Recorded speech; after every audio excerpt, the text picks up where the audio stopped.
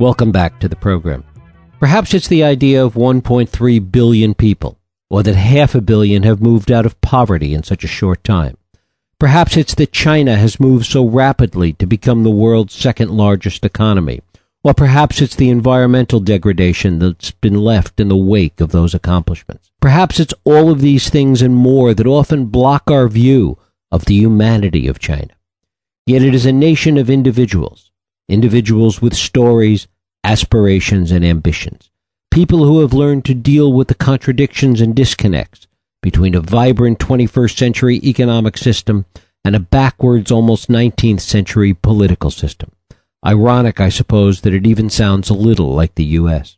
In the resolution of that disconnect, though, may lie the future of China, America, and even the world as we know it. That's the journey that Evan Osnos takes us on in his new book, Age of Ambition. Evan Osnos is a staff writer at The New Yorker, where he served as the China correspondent from 2008 to 2013. He's the winner of 2 Overseas Press Club Awards and the Asia Society's Osborne Elliott Prize for Excellence in Journalism on Asia. It is my pleasure to welcome Evan Osnos here to talk about Age of Ambition, Chasing Fortune, Truth, and Faith in the New China. Evan, thanks so much for joining us. Thanks for having me, Jeff. Great to have you here. One of the things that you remind us of in Age of Ambition, and that it's so easy to forget in all the big numbers and all the dramatic things that have taken place in China, is that it is a nation of people, and that there's a human side to all of this, which really in so many ways drives the agenda, drives what's happening in China today.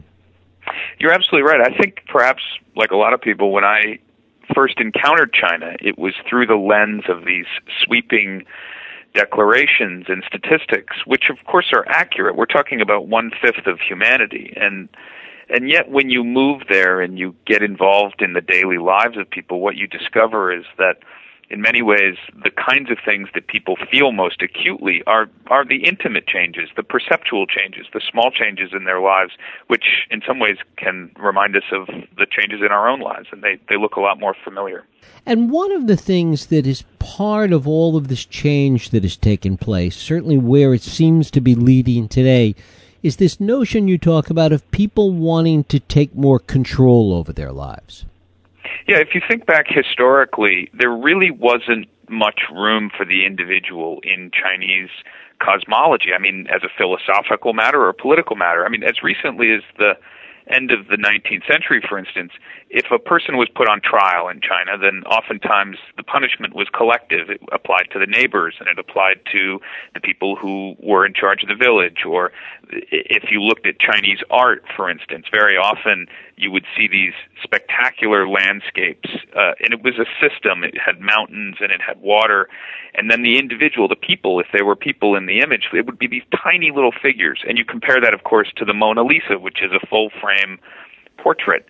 And so in some ways, there has been, over the course of the last 30 years, as people have been unshackled, in a sense, from the collective economy, and that's the term they use in Chinese. The term is songbang, which means literally to unfasten a prisoner or an animal.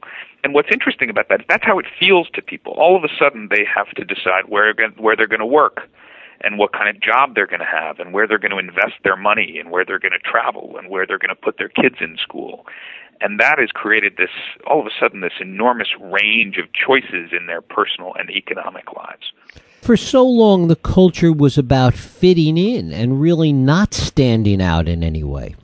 That's right. I mean, if you think back to, for instance, the most emphatic expression of conformity that we've really ever seen in history was the Cultural Revolution, a period in which, over the course of 10 years, the country threw itself into this extraordinary and very destructive period of enforcing ideological and political conformity. And that was a period in which if you said something that was at odds with the orthodoxy at the time, for instance, if you dared to criticize Chairman Mao, or even if you dared to criticize in any way or to ask questions about things, then you were put obviously at great personal risk, and people were exiled internally.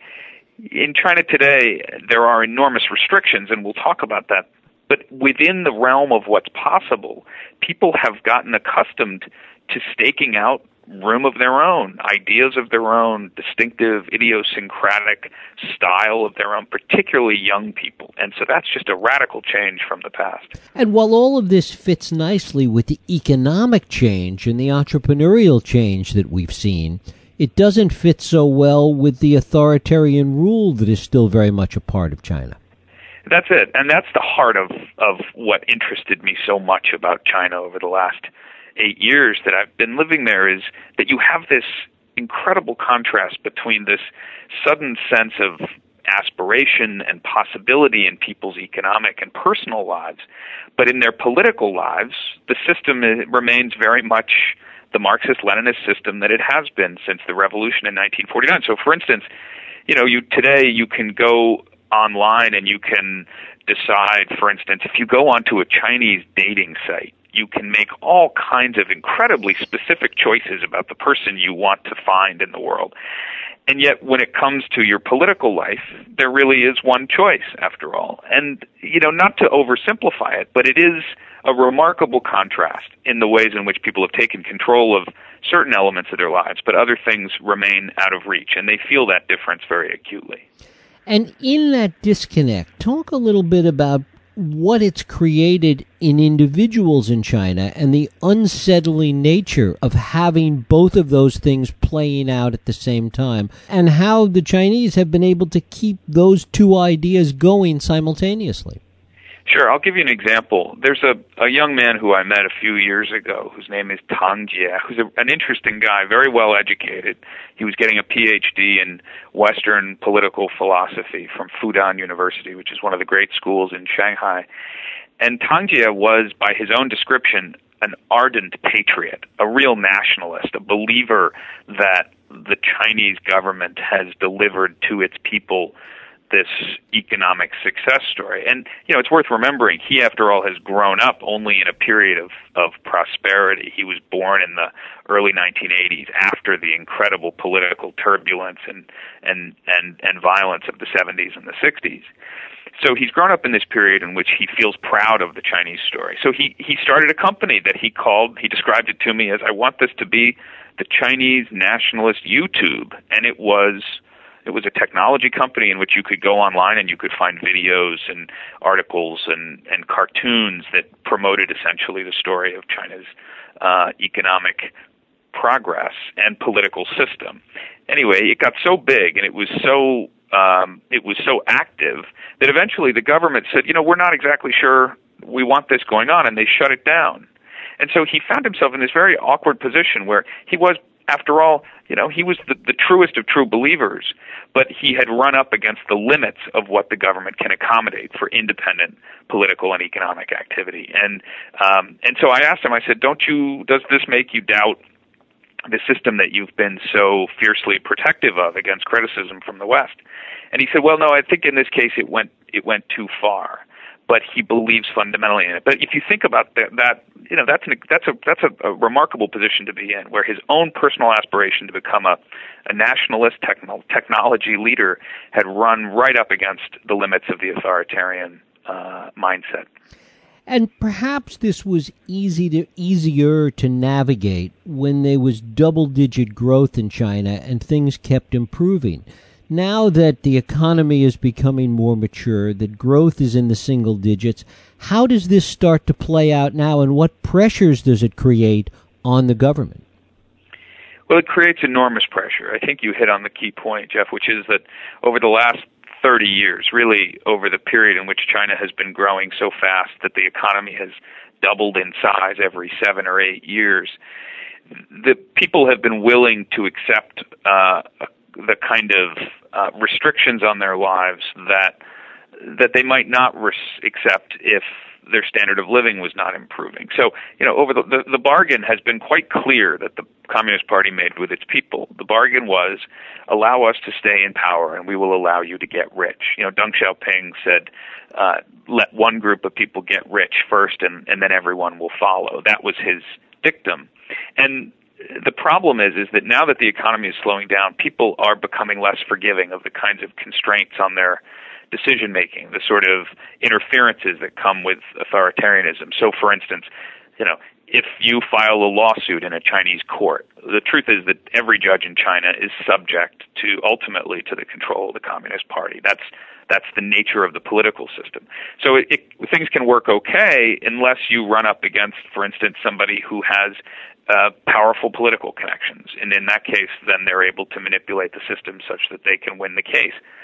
So people might have been willing to put up with those kinds of idiosyncrasies if they were making 10% more in income every year. But now that things are slowing down, I think we're going to see a period in which the kinds of friction that has been created by state capitalism, that we're going to start to see those thrown into sharper relief. And I think we should anticipate that China's political scene is probably in for, I would say, a difficult few years ahead.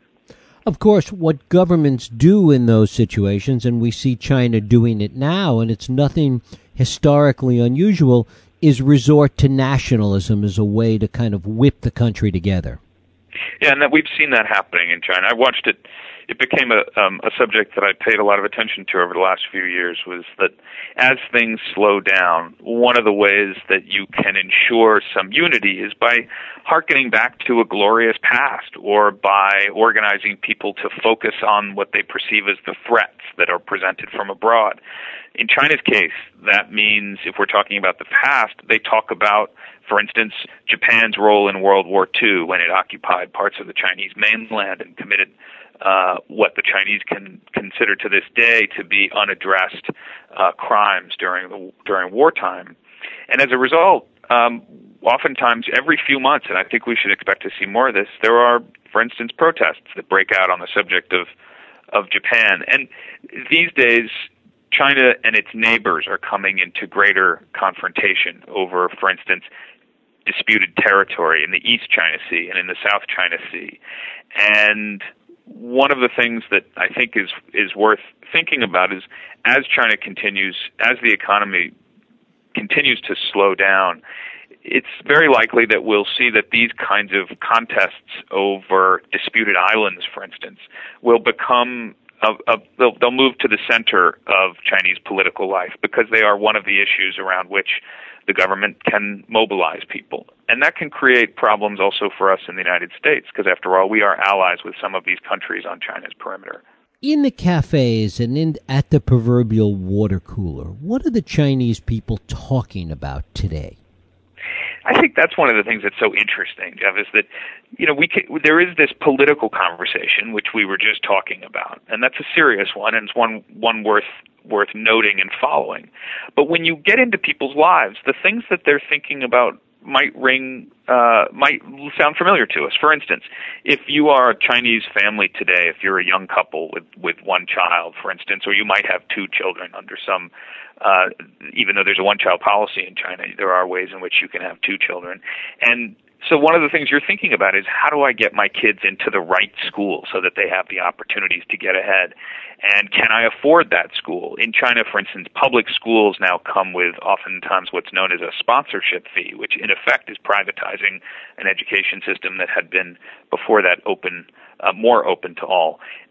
If you have parents who are getting older, for instance, people talk about the problems of getting health care for their parents and being able to do it in a way that is economically possible. And then, of course, the third thing, and this I think sounds very familiar to us right now in America, is the opportunity gap, the income gap. In China today, the gap between the richest and the poorest is wider than it's been at any point since the founding of the People's Republic in 1949. It's now the difference between, for instance, New York and Ghana, to put it in perspective. And so people are very aware of the fact that this country, which is still, after all, run by a communist party, now has, in fact, an income structure that looks much more like the United States than it does like the Soviet Union. What we've been talking about is really China from the inside out, the internal issues that the country is facing.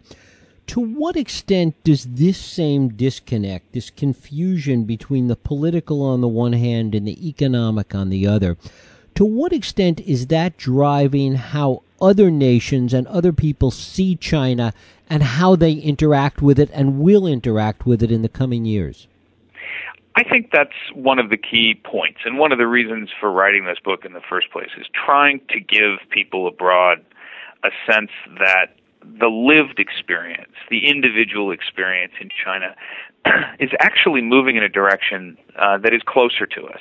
And I think that's important because it's easy these days as we take stock of China's national ambitions, which are in fact to take a more expansive position in the world, to take a more muscular position, to defend China's political interests, for instance, in these kinds of diplomatic and territorial disputes, that at the very same moment that that's happening, I think it's easy for us to lose sight of the fact that on the ground, when you spend time with people, the questions they have of you are, for instance, how do I get my kid into boarding school in the United States? Or if I go to Europe, which cities should I visit? And if I go to Europe, will I be able to order off a menu, for instance? Very kind of, in many ways, vulnerable, and I think in some ways it's experiences that remind us of periods in our own American history when, whether it was at the end of the 19th century when we were growing so fast, or whether it was in the 1950s when we suddenly got air travel and started to travel abroad for the first time. Over and over again in my years in China, I was struck by how we have never been closer in our lived experience, and yet at the same moment our governments are finding themselves in greater confrontation. And my hope is that by understanding what it feels like to be Chinese, that we can fill out the portrait of China in greater detail. And at the heart of that is this idea that you talk about with respect to what the Chinese dream is and how it's not that dissimilar from the American dream. No, it's not. The Chinese dream is a concept that has just bubbled to the surface in the last few years, and it's by design. I mean, the government, the current government came to power at the end of 2012, beginning of 2013. The president, Xi Jinping, is in his own way a kind of more modern figure than his predecessors. He's more modern in the sense that he recognizes that he's being judged in real time, and so they've come up with sort of political messaging that would be more sophisticated. It could sort of fit into a congressional race in the United States. He talks about, for instance, the importance of the Chinese dream, which he says is the dream of the great renewal of the nation. And this gets to that point I mentioned earlier, which is about this return to nationalism and the idea that the country, after this long and very difficult century of civil war and upheaval, is now finally returning to its place as a dominant civilization in the great family of nations. The problem for him, however, is that when you talk to people in China, well, they'll say, well, my Chinese dream, for instance, is to be able to go visit my son in Singapore, or my Chinese dream is to be able to win this court case without the interference of outsiders. And so there's a collision, in a sense, between this state-conceived, state-imposed Chinese dream, which is a dream of pulling people together under the leadership of the Communist Party, with the reality that people have decided, actually, it's up to me to decide what my Chinese dream is. That's one of the things that I'm entitled to, and that's the big collision that I think is going to shape, in many ways, the years ahead. And how is that driven by the Chinese people's connection to the rest of the world? It is, after all, the world's largest internet community. Yeah, this has been one of the more transformative effects. If you think about how much the internet has affected our own lives and transformed the way we do things, imagine how it feels to be a Chinese person who was, until recently, in a much, much more isolated environment than even we were before the internet. So if you were in a village, for instance, you had no idea if there were people outside who shared your interests, whether it was in literature or in sports or whatever it is, but you now are able to go online and find this dispersed community of like-minded people. And that has a powerful effect on how you see yourself as a citizen. And of course, that also goes overseas. And so, it's not, for instance, it's not uncommon for people in China to be very aware of what's going on in the United States. And it gets a little distorted from far away. But the truth is, people can go online in China and they're watching House of Cards and they're watching Big Bang Theory, which was a sitcom that was very popular in China until very recently.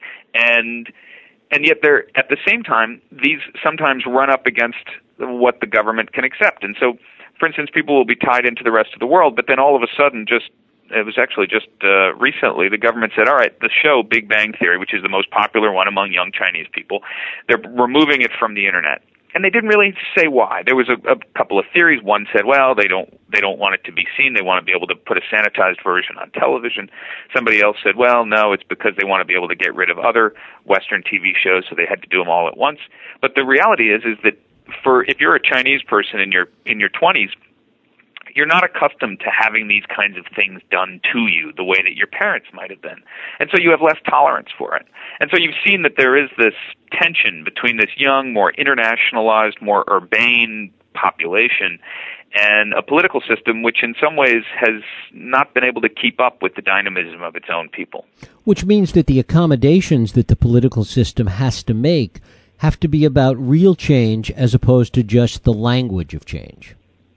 And this is the hard part for them, because in the end, this is a political system that is designed to survive. It is designed to protect the position of the Communist Party. They believe, and this is not let's give them the benefit of the doubt. This is not a cynical argument in the sense that, look, there are leaders of the Communist Party today who say we have managed to allow more people in the history of the world to pull themselves out of poverty over the last 35 years than any other political system. And they take enormous pride in that. And the fact is, they have been able to deliver immense improvements in quality of life and education, and the Chinese people today live more educated and healthier lives. But the truth is that it is also now looking like an antique. It is out of step with the kinds of